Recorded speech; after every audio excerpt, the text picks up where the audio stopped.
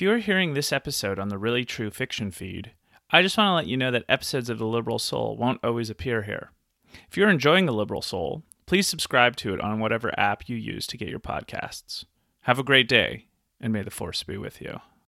The Liberal Soul is a podcast where I talk to people about their passions and their interests. I'll relay some of my own, as well as discuss works and thinkers important to the history of liberal philosophy. The Liberal Soul is meant to represent the people who are curious about the world and live to see themselves and others flourish within it. Please be aware that this podcast has some crude language and sometimes some bad words, but so it goes.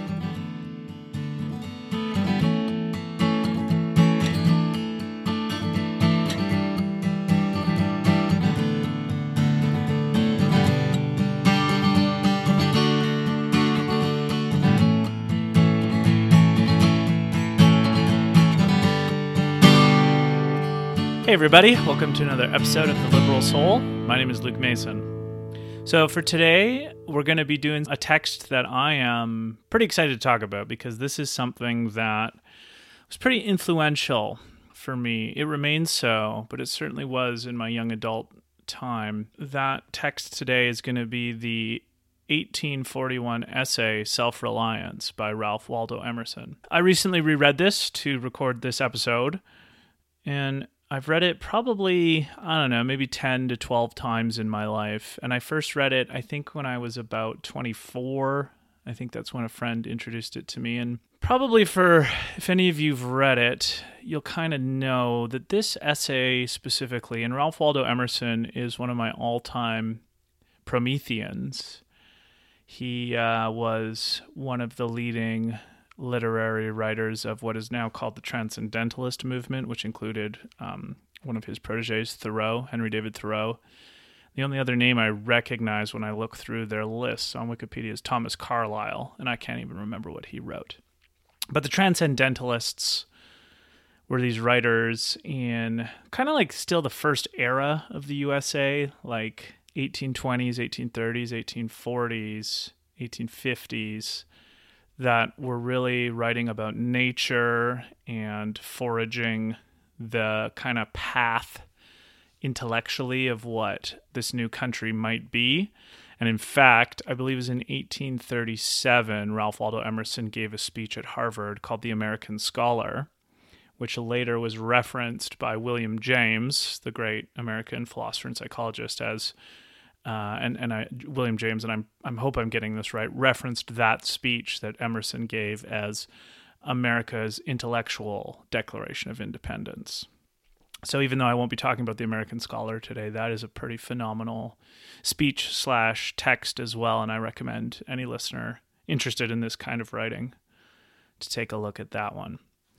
But self-reliance. So the body of this text, I feel like, is such a great literary and even borderline poetic encapsulation of the philosophy behind the liberal soul. So the conception of this entire podcast is capturing what it's like to be a person who's self-possessed, self-curious, and then that curiosity extended to the world. Curious about other people, curious about other cultures, curious about what's going on both in themselves and in others, and then that can be extended into nature, into the arts, into all that kind of stuff.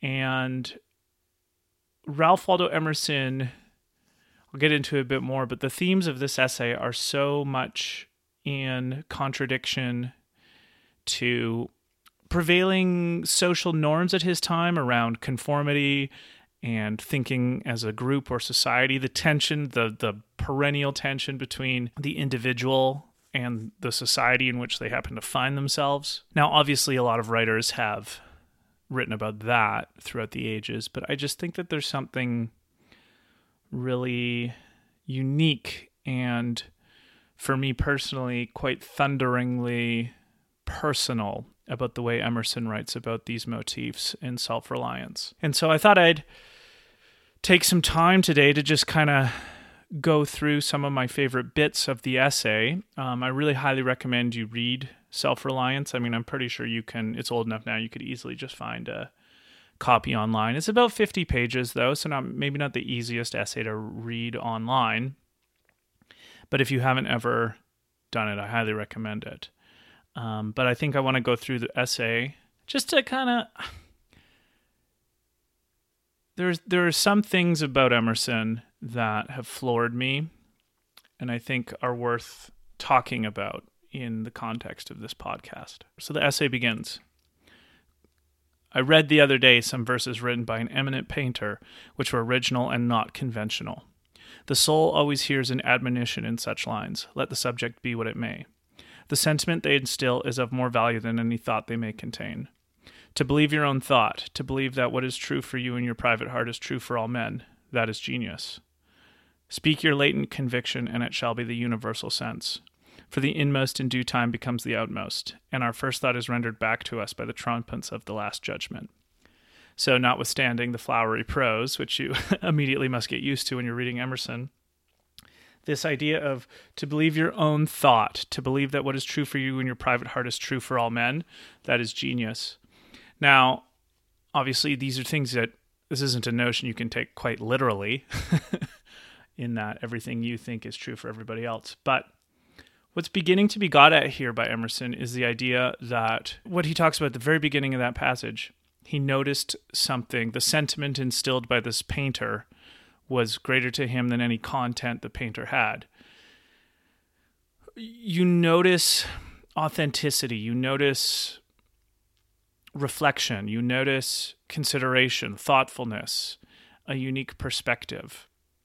When you come across a piece of work by an artist or a writer, that's the kind of stuff that can emanate from them. So for me, like when I read a Kurt Vonnegut novel, for example, I get just this rush of, oh, okay, this person has put a new personalized spin on their observation that they're making in this book. And this is something I feel in any domain. Like I still remember in high school, the first time I listened to Led Zeppelin and hearing it and being like, wow, I have never heard a band like this before. Now, music is a pretty easy example maybe because music is so much about affecting your emotions. But I think what's cool about this essay is that it begins, and I don't know if I probably should have mentioned this off the top. So Emerson is kind of compared often to Nietzsche. There's a big similarity in the way that they are talked about in the canon of writers and philosophy, and Emerson was actually apparently a big influence on Nietzsche. And there's something about the style of this essay that I think would be most impactful to people in their late teens, early 20s, mid-20s, because that's kind of when I got introduced to it. And when I read it now, I still feel the impulse behind it, but it doesn't quite have the same explosiveness that it did when I was 24 and I read it for the first time. I think probably for me, the reason for that is that I've actually kind of internalized a lot of the thoughts in this essay, self-reliance, and taken them on board in my kind of like day-to-day operating system in a way that I might not have when I was then. So it was a revelation. So anyway, the continuation of this thought, to believe your own thought is to believe that what is true in your private heart is true for all men. That is genius. It's kind of like in the admonition of trusting your own mind and trusting your own thoughts about things, and not just being taken in by the most eloquent or rhetorically savvy person that is around you during any moment. And I think this is something I struggled with a lot as a young person and I think this is not uncommon, is you look up to the people and you listen to the adults in your life who, as a young person, you don't have the savvy to understand that adults are often just as insecure and unsure about the world as you are, but they're just bigger and stronger, so you have to listen to them, kind of thing. And there's something really beautiful about the burgeoning beginning of a time in life where you realize that you can think for yourself about things, that you can trust your own deliberation skills to start thinking about the problems of the world. So anyway, a little later on the first page, the essay continues. In every work of genius, we recognize our own rejected thoughts. They come back to us with a certain alienated majesty. Great works of art have no more affecting lesson for us than this. They teach us to abide by our spontaneous impressions with a good-humored inflexibility than most when the whole cry of voices is on the other side. Else tomorrow a stranger will say with masterly good sense precisely what we have thought and felt at the same time, and we will be forced to take with shame our own opinion from another. Yeah, I think another thing I love about Emerson is his ability to... Because one of the other things I really want to think about on this podcast is the connection between psychology and philosophy. These being my two favorite intellectual disciplines, I'm like eternally curious about how they interact. And what I love about Emerson is that he seems in his essays, he writes about not just what is going on, but how he kind of knows people think about it. And so in this vein, I just love how Emerson is able to point out this kind of psychological phenomenon that I certainly have noticed in myself and in others, is where when you don't have like the courage to say your own thoughts, someone else does. And in a kind of like, I don't know the right word, in a less embarrassing way maybe. It's kind of like the phenomenon around when a teacher or a professor in a class asks you or any of the students to ask a question, because the chances are several other people have that question, and that's happened lots. I remember lots in university where someone would ask a question, I'd be like, oh, thank God that person asked that question, because that's exactly what I was thinking. There's kind of an inverse of this, where there's like a double-edged sword of admiration and shame when someone with clarity expresses an opinion that we also have, but we were unsure or not quite, I don't know, brave is not the right word, not quite feeling like it was important enough to express our opinion. And I think the admiration comes from being happy that someone did, and the shame being like, oh, I could have done that and I chose not to. Emerson writes with this stuff with such intimacy that I think it's stuff he struggled with and then was able to at least overcome, in the sense that he could write about it with cogency and comprehensiveness. And that's part of what makes this essay self-referentially amazing, is that the amount of self-overcoming and knowledge that Emerson had to put into writing this essay shows self-reliance. This was a conversation I had with a friend once, is that, and I'm a nerd for this kind of stuff, is like,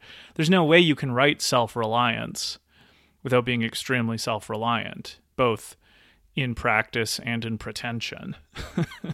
And so that's something I've always chewed on, is like, part of the liberal soul, I think, is not having to live with shame your own opinion coming from the lips of other people when it could come from you. Because then you're not reaching that potential of self. And not self in a metaphysical sense, but self as in like knowing you left it all on the table. You know, there's this, in sports, I remember one of the cardinal sins of sports is just leaving effort, not giving it your all. Even if you lost the game, if you lacked effort, that was the real sin. If you'd left anything on the table, if you hadn't given all of yourself out to something, especially from a point of view of effort in like hockey, let's say, that's what you regret. And I think that there's a correlate here with intellectual and moral and ethical life, is if you know you have something to give the world, and whether through self-distrust or a desire to not rock the boat of whatever kind of culture or subculture or town or society you're in, this is what Emerson is really plugging away at here at the beginning of the essay.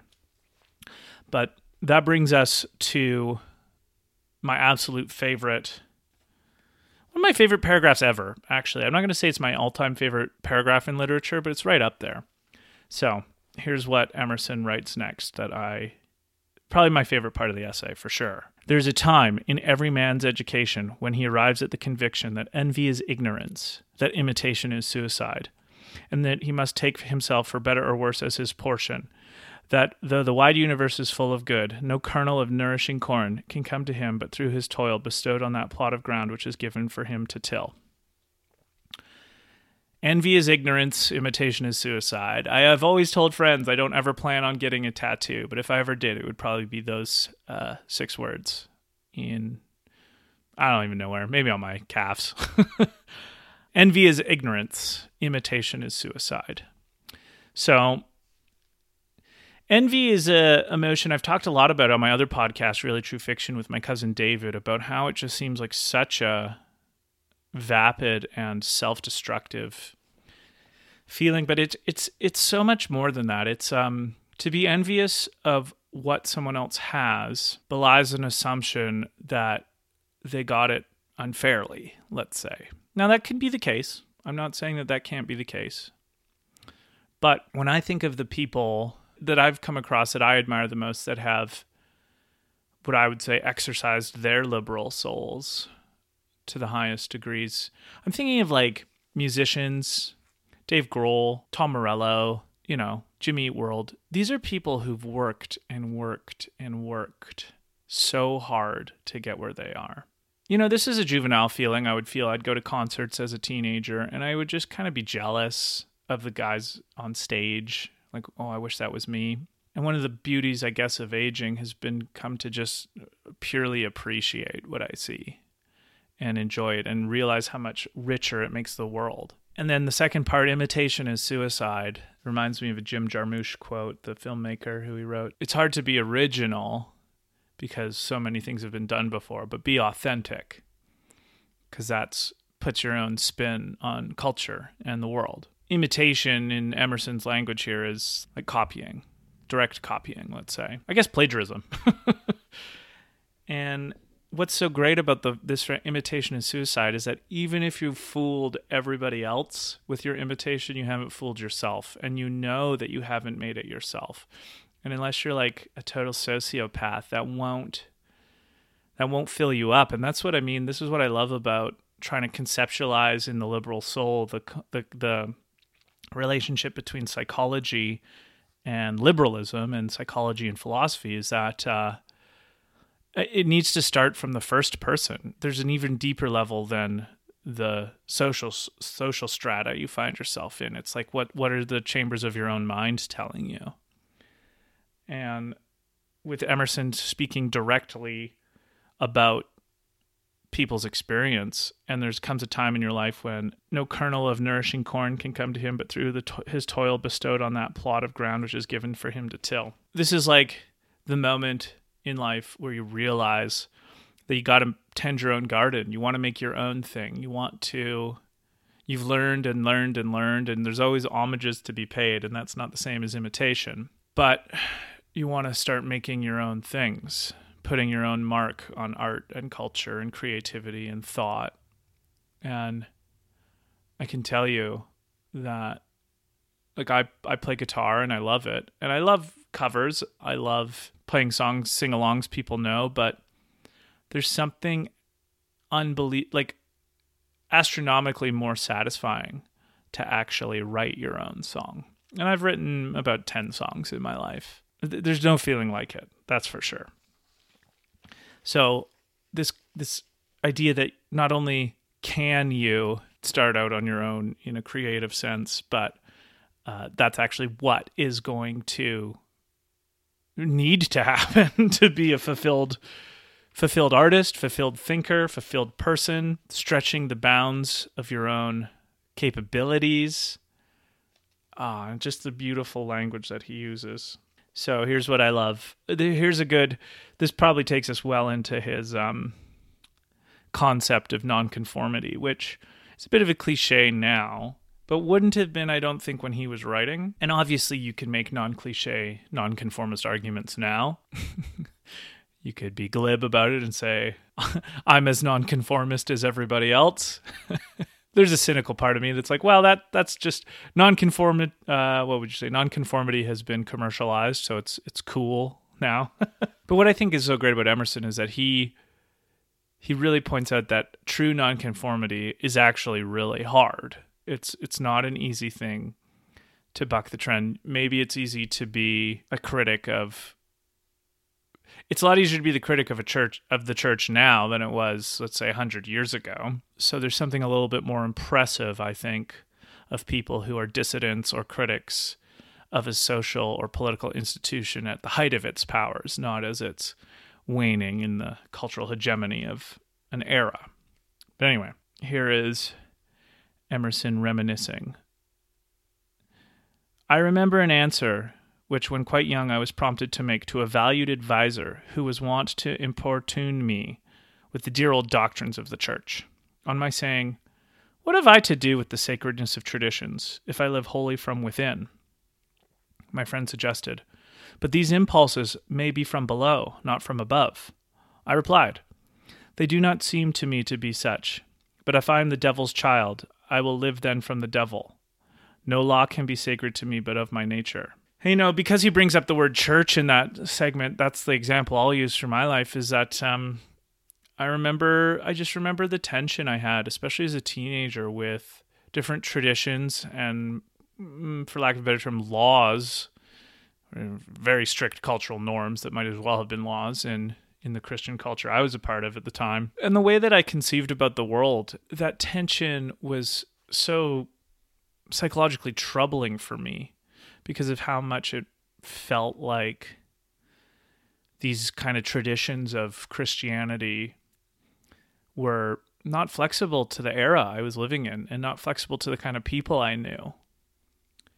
And I just didn't have the language or the consideration of, these extra 15 years of life to feel like I was not actually crazy in those things. And in a book I'm sure I'll do eventually on this podcast, Brothers Karamazov, I could never have phrased it like this at the time, but one of the great things about that book was the argument made by the middle brother Ivan, where he said that even if God exists, he's not good enough for us. If God does exist, he's less moral than people, and he doesn't deserve my praise. Now, that's like the end of the continuum here, but like I remember reading that book for the first time when I was like maybe 22, 23, and thinking, wow, that is a revolutionary thought, in that humans can make more moral arguments than it appears God has placed in the world. Because in the book, Ivan Karamazov is talking about a little girl who was left outside in an outhouse by her parents in the winter and was frozen to death, and it was of punishment. And then he extrapolated that any God that could let this happen to a child basically wasn't worthy of any ethical person's admiration. It's quite convincing. The underlying principle there is that in the book, Ivan is able to use his own powers of thinking, his own mind, to come to that kind of conclusion versus like what would have been the more, certainly at the time, even when I was a kid growing up, is like, well, God works in mysterious ways, and even though it's terrible, this is what gives us free will. Basically, I'm boiling all of the shrug excuse making into a boilerplate answer that I would often get from religious types when I would ask those kind of questions, although not that well articulated, is from that novel. And part of the whole tenor of this essay, Self-Reliance, is about being able to trust the integrity of your own mind versus these old laws and traditions and things that are foisted upon you because of where you grow up and how you grow up. And I think that this is just buffeted by lines he writes here. I am ashamed to think how easily we capitulate to badges and names, to large societies and dead institutions. Every decent and well-spoken individual affects and sways me more than is right. I ought to go upright and vital and speak the rude truth in all ways. If malice and vanity wear the coat of philanthropy, shall that pass? This particular line, if malice and vanity wear the coat of philanthropy, shall that pass? It actually really makes me think of the modern day phenomenon of virtue signaling online. And in like, you could make evolutionary psychology arguments around like trying to find low cost, high reward ways of signaling yourself to your group or your tribe. What I share in common with Emerson's temperament is a distaste for, I guess, what I call the symbolic era or the token era, where it feels like all you have to do is say the right thing in a meeting or online, and that's like the extent of the effort you have to do into improving the cause that you are so-called caring about? That's a much deeper topic that I would want to be more specific about. But I think the principle here again is, like, how do you feel about people who you really just don't believe, you think are phony, but are taking on the case of a good thing? So here's the next part I wanted to read out. What I must do is all that concerns me, not what the people think. This rule, equally arduous in actual and in intellectual life, may serve for the whole distinction between greatness and meanness. It is harder because you will always find those who think that they know what is your duty better than you know it. It is easy in the world to live after the world's opinion. It is easy in solitude to live after our own. But the great man is he who in the midst of the crowd keeps with perfect sweetness the independence of solitude. And this is what I think the real life example I'll give here is this is something I think Jordan Peterson does extremely well, is that he can be talking to a crowd, 3,000, 4,000, 5,000 in a theater when he did his biblical lectures and some of his debates, and he still manages to feel like he's talking to a one-on-one person in a conversation. Now, he's made this explicit point a few times, actually, in how he tries to focus on 1 or 2 or 3 people and like as if he's talking to them. But I think we all kind of know like how different it is to talk to a person one-on-one or even in a group of 3 or 4 versus like when they're giving a lecture to 100 people, let's say, or just like the sociology around different tones and styles and tenors. And I think although it's not like a one-to-one correlation, the correlation is quite high between the amount of people being talked to in the room and the kind of more banal or euphemistic forms of talking, non-committal, I'm not really sure. Whereas what Emerson and Peterson as a real-life example is like he maintains that sweetness of solitude even in a crowd. The opinions aren't watered down. They're not changed. They're not made more sanitized or palatable or made as like a purely kind of like a political point where you really just don't, where you talk and you don't say anything. And I think that that's like such a great insight where it's so easy to, and I feel it in myself all the time whenever I've talked in front of a group of people, like the pressure to be a little bit less detailed, less of the conviction that you might have had if you were just talking to 1 or 2 people, especially if they're friends. And yet I'm often enraptured by Peterson's lectures, certainly the biblical ones. And so I think that there's like a really deep thought there about this, how does he phrase it again? The perfect sweetness of the independence of solitude. Emerson continues, the objection to conforming to usages that have become dead to you is that it scatters your force. It loses your time and blurs the impression of your character. If you maintain a dead church, contribute to a dead Bible society, vote with a great party, either for the government or against it, spread your table like base housekeepers. Under all these screens, I have difficulty to detect the precise man you are. Side note, apologies for the gendered language, but it was 1841. Back to it. And of course, so much force is withdrawn from your proper life. But do your work, and I shall know you. Do your work, and you shall reinforce yourself. A man must consider what a blind man's buff is this game of conformity. If I know your sect, I anticipate your argument. I hear a preacher announce for his text and topic the expediency of one of the institutions of his church. Do I not know beforehand that not possibly can he say a new and spontaneous word? I think it's a different essay. Maybe it's the American Scholar. It's what you do speak so loud I can't hear what you say. Do your work and I will know you. This is the payoff of nonconformity, is that you follow your work and there will be so many thoughtful, educated, intelligent people who are interested in what you're doing. And I've always said to many friends, to me, one of the best higher order pleasures in life is having a real, authentic conversation with another intelligent and educated person who can think for themselves. It's honestly a rush. It's one of my favorite things in life. And Emerson is pointing out that it is noticed, I guess. If nothing else, it is noticed by other intelligent and thoughtful people.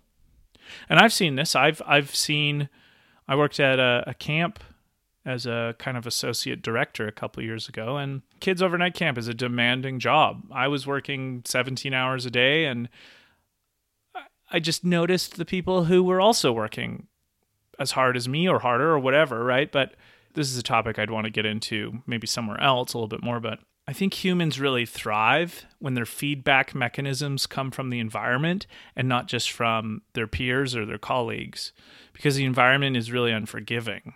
And so you have to do it right or do it well. So like at a camp, you have to set up the tent before it rains. And you could set up the tent in one way and every one of your colleagues who didn't help you set up the tent say it's great. And then it rains and it just gets flooded. And the feedback mechanism from your peers is irrelevant because you're soaking wet in the tent, as opposed to the feedback mechanism from the environment where if you set the tent up right, you don't get wet when you sleep.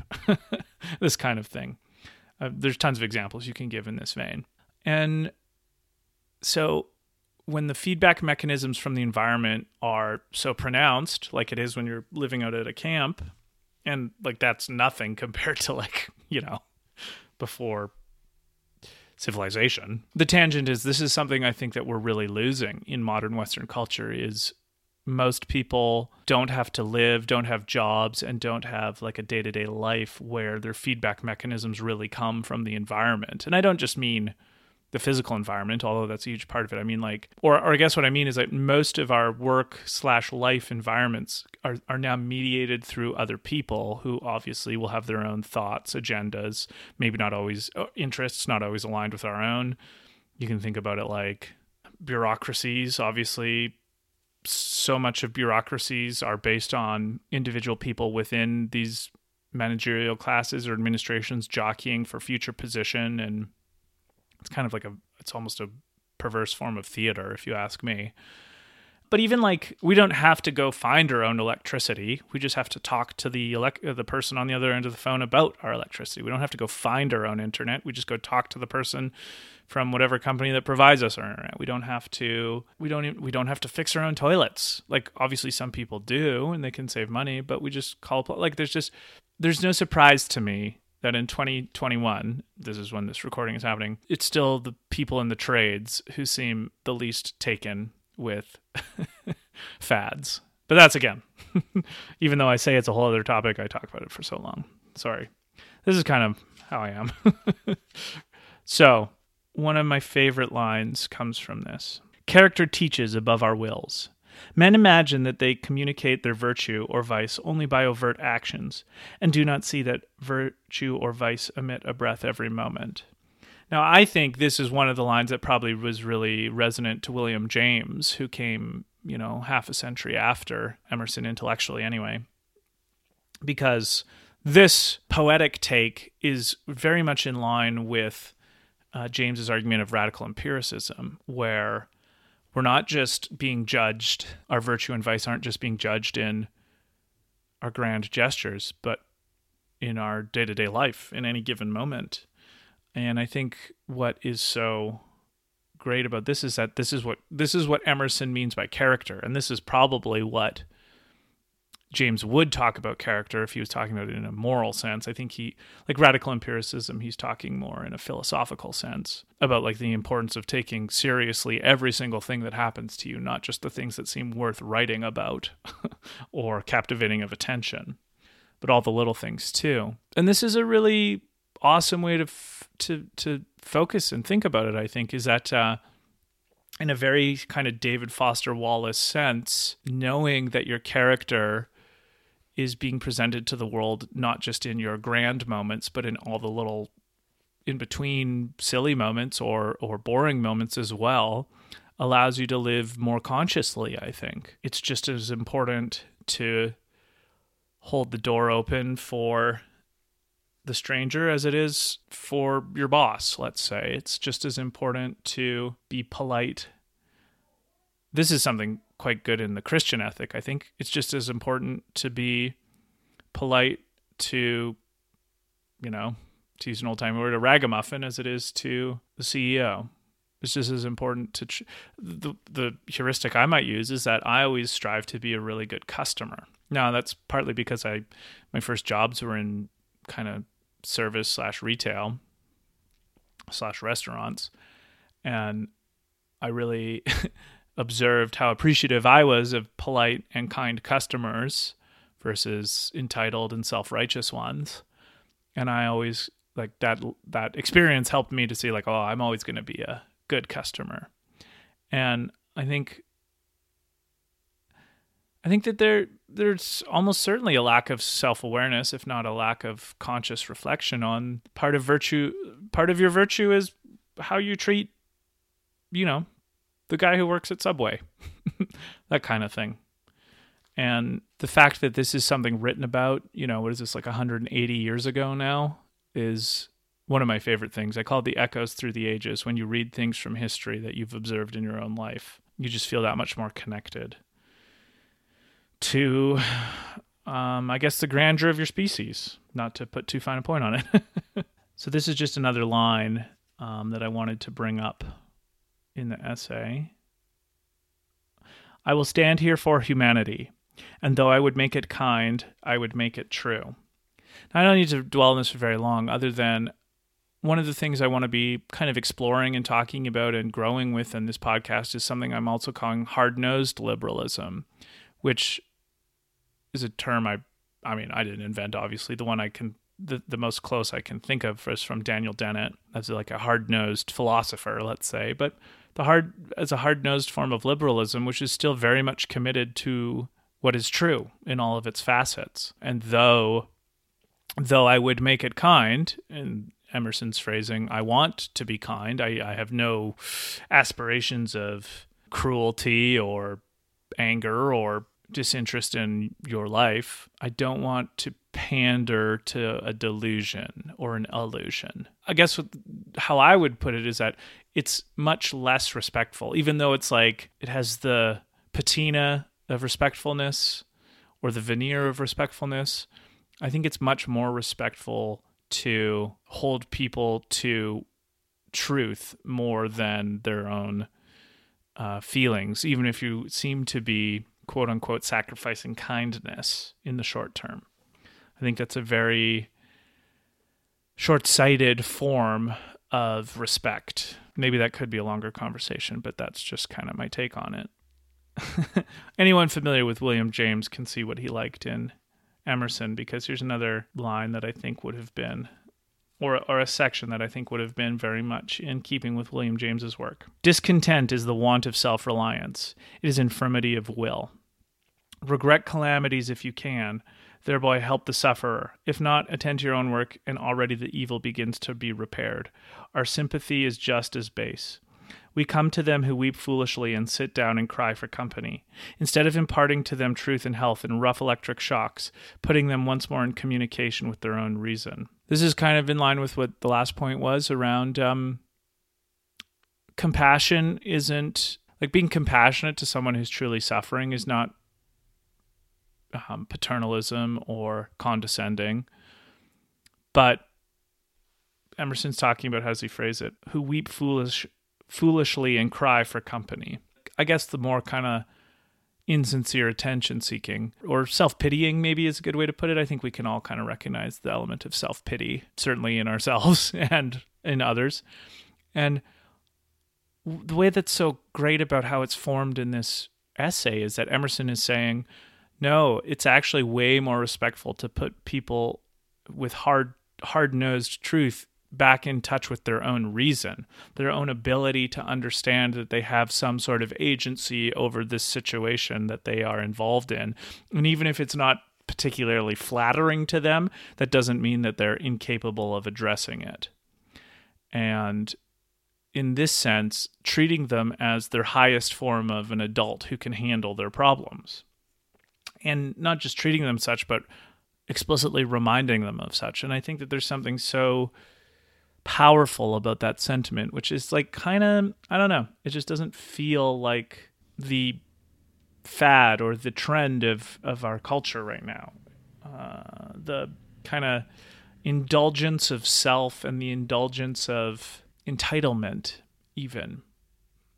The indulgence of rights is like the opposite of this. Like the smallest slight gives you the biggest right for a grievance against some governing body or some ephemeral or ethereal group. And back to like the first person liberalism that I'm talking about, I just don't think that will give anyone internally. It's like it's a snake oil. It's not an internal first person sense of meaning. It's infirmity of the will. Discontent is the want of self-reliance. And so there's one other major part of this essay that I wanted to talk about because it's about travel. And at first blush, it seems a little strange because it feels like Emerson is against traveling the world, but I think not. So I'll read it. It's a little bit of a longer passage, but I think it's important. The soul is no traveler. The wise man stays at home, and when his necessities, his duties, on any occasion call him from his house or into foreign lands, he is at home still, and shall make men sensible by the expression of his countenance that he goes, the missionary of wisdom and virtue, and visits cities and men like a sovereign and not like an interloper or a valet. I have no churlish objection to the circumnavigation of the globe for the purposes of art, of study, and benevolence, so that the man is first domesticated, or does not go abroad with the hope of finding somewhat greater than he knows. He who travels to be amused, or to get somewhat which he does not carry, travels away from himself, and grows old, even in youth, among old things. In Thebes, in Palmyra, his will and mind have become old and dilapidated as they. He carries ruins to ruins. Traveling is a fool's paradise. Our first journeys discover to us the indifference of places. At home I dream that at Naples, at Rome, I can be intoxicated with beauty and lose my sadness. I pack my trunk, embrace my friends, embark on the sea, and at last wake up in Naples, and there beside me is the stern fact, the sad self, unrelenting, identical, that I fled from. I seek the Vatican and the palaces. I affect to be intoxicated with sights and suggestions, but I am not intoxicated. My giant goes with me wherever I go. So this whole little section here is not about anti-travel, which he talks about for art, for study, for benevolence, which is some of like benevolence being like the interaction of different peoples. And, you know, I lived in South Korea for 3.5 years, and I can tell you that kind of travel is amazing, and seeing different places and learning. And I mean, I think specifically one time in 2014, I visited a friend in Shanghai, and we went to the Chinese Museum of Propaganda, and just seeing, like, learning about how the kind of posters and signages that the Chinese people were getting from their government during that time, as opposed to, like, you just didn't see that side of the propaganda so much. We got a lot of the American propaganda, but not so much the Chinese propaganda. And just, like, being able to compare and contrast was such a great element of intellectual growth for me that certainly wouldn't have happened if I hadn't traveled there. I mean, I guess you could look at pictures, but I just don't know how, like all things Chinese, I don't know how on the internet that stuff is. But what he's talking about is, and I certainly see this in my generation and the generation after mine, and probably the one before, there's kind of like I think it's the idea that wanderlust, once satiated, will bring you peace. Emerson's point in all this is that travel as a kind of cultish form of self-improvement is only going to disappoint you and wreck your wallet, for one thing, in that you're not going to find, to quote Bono, I still haven't found what I'm looking for. Yourself is with you everywhere you go. That's the one constant. Your brain, your emotions, your thoughts, the way you conceive of the world. That is what is with you. And if you can have it be your giant goes with you wherever you go, you will travel as a sovereign and not as an interloper. And then I think that will dovetail real nice to the last part, the very last sentence, or last couple sentences, because this is a good encapsulation on that last point in the essay in general. Nothing can bring you peace but yourself. Nothing can bring you peace but the triumph of principles. Yeah, that's self-reliance. Again, I've really only scratched the surface, I've realized. I've quoted like a couple lines, and it's like a 50-page essay. So again, I really highly encourage you to read it. But again, the liberal soul, as I'm conceiving it, is someone who doesn't feel entitled, but does trust their own mind. The liberal soul doesn't need to go advertise sporadically or with their gun half-cocked the endeavors that they're involved in. They're pulled by their curiosity of the world. And part of that curiosity of the world is going to necessarily entail that they're able to think about things on their own. And I can tell you that for me personally, every time I start to sense discontent in something in my life seeping into my mental faculties, immediately it's like a little bell goes off. I'm like, ding, this is infirmity of the will, Luke. This is the want of self-reliance happening to you in real time. And you can, I do think you can choose to overcome it. And when that starts to happen, I think, okay, well, I need to take some sort of step to solve this problem now. And I need to put the agency back into my own being. And this is what I think Emerson's great lasting effect is in culture. I mean, he's got these beautiful essays about nature. He's got beautiful essays about history and the oversoul, which I think is a better version of Nietzsche's Superman. I think basically everything, all the best parts of Nietzsche are in Emerson and a little better in Emerson. It's just that he wrote a lot less in total than Nietzsche did, and Nietzsche went a lot further in some other things. And so that's why I think Nietzsche's a more famous writer and philosopher. But I think all of the best parts of Nietzsche are in Emerson, and all the kind of negative parts of Nietzsche are done better in Emerson as well. So if you're philosophically inclined, that's a interesting comparison you could make between the two.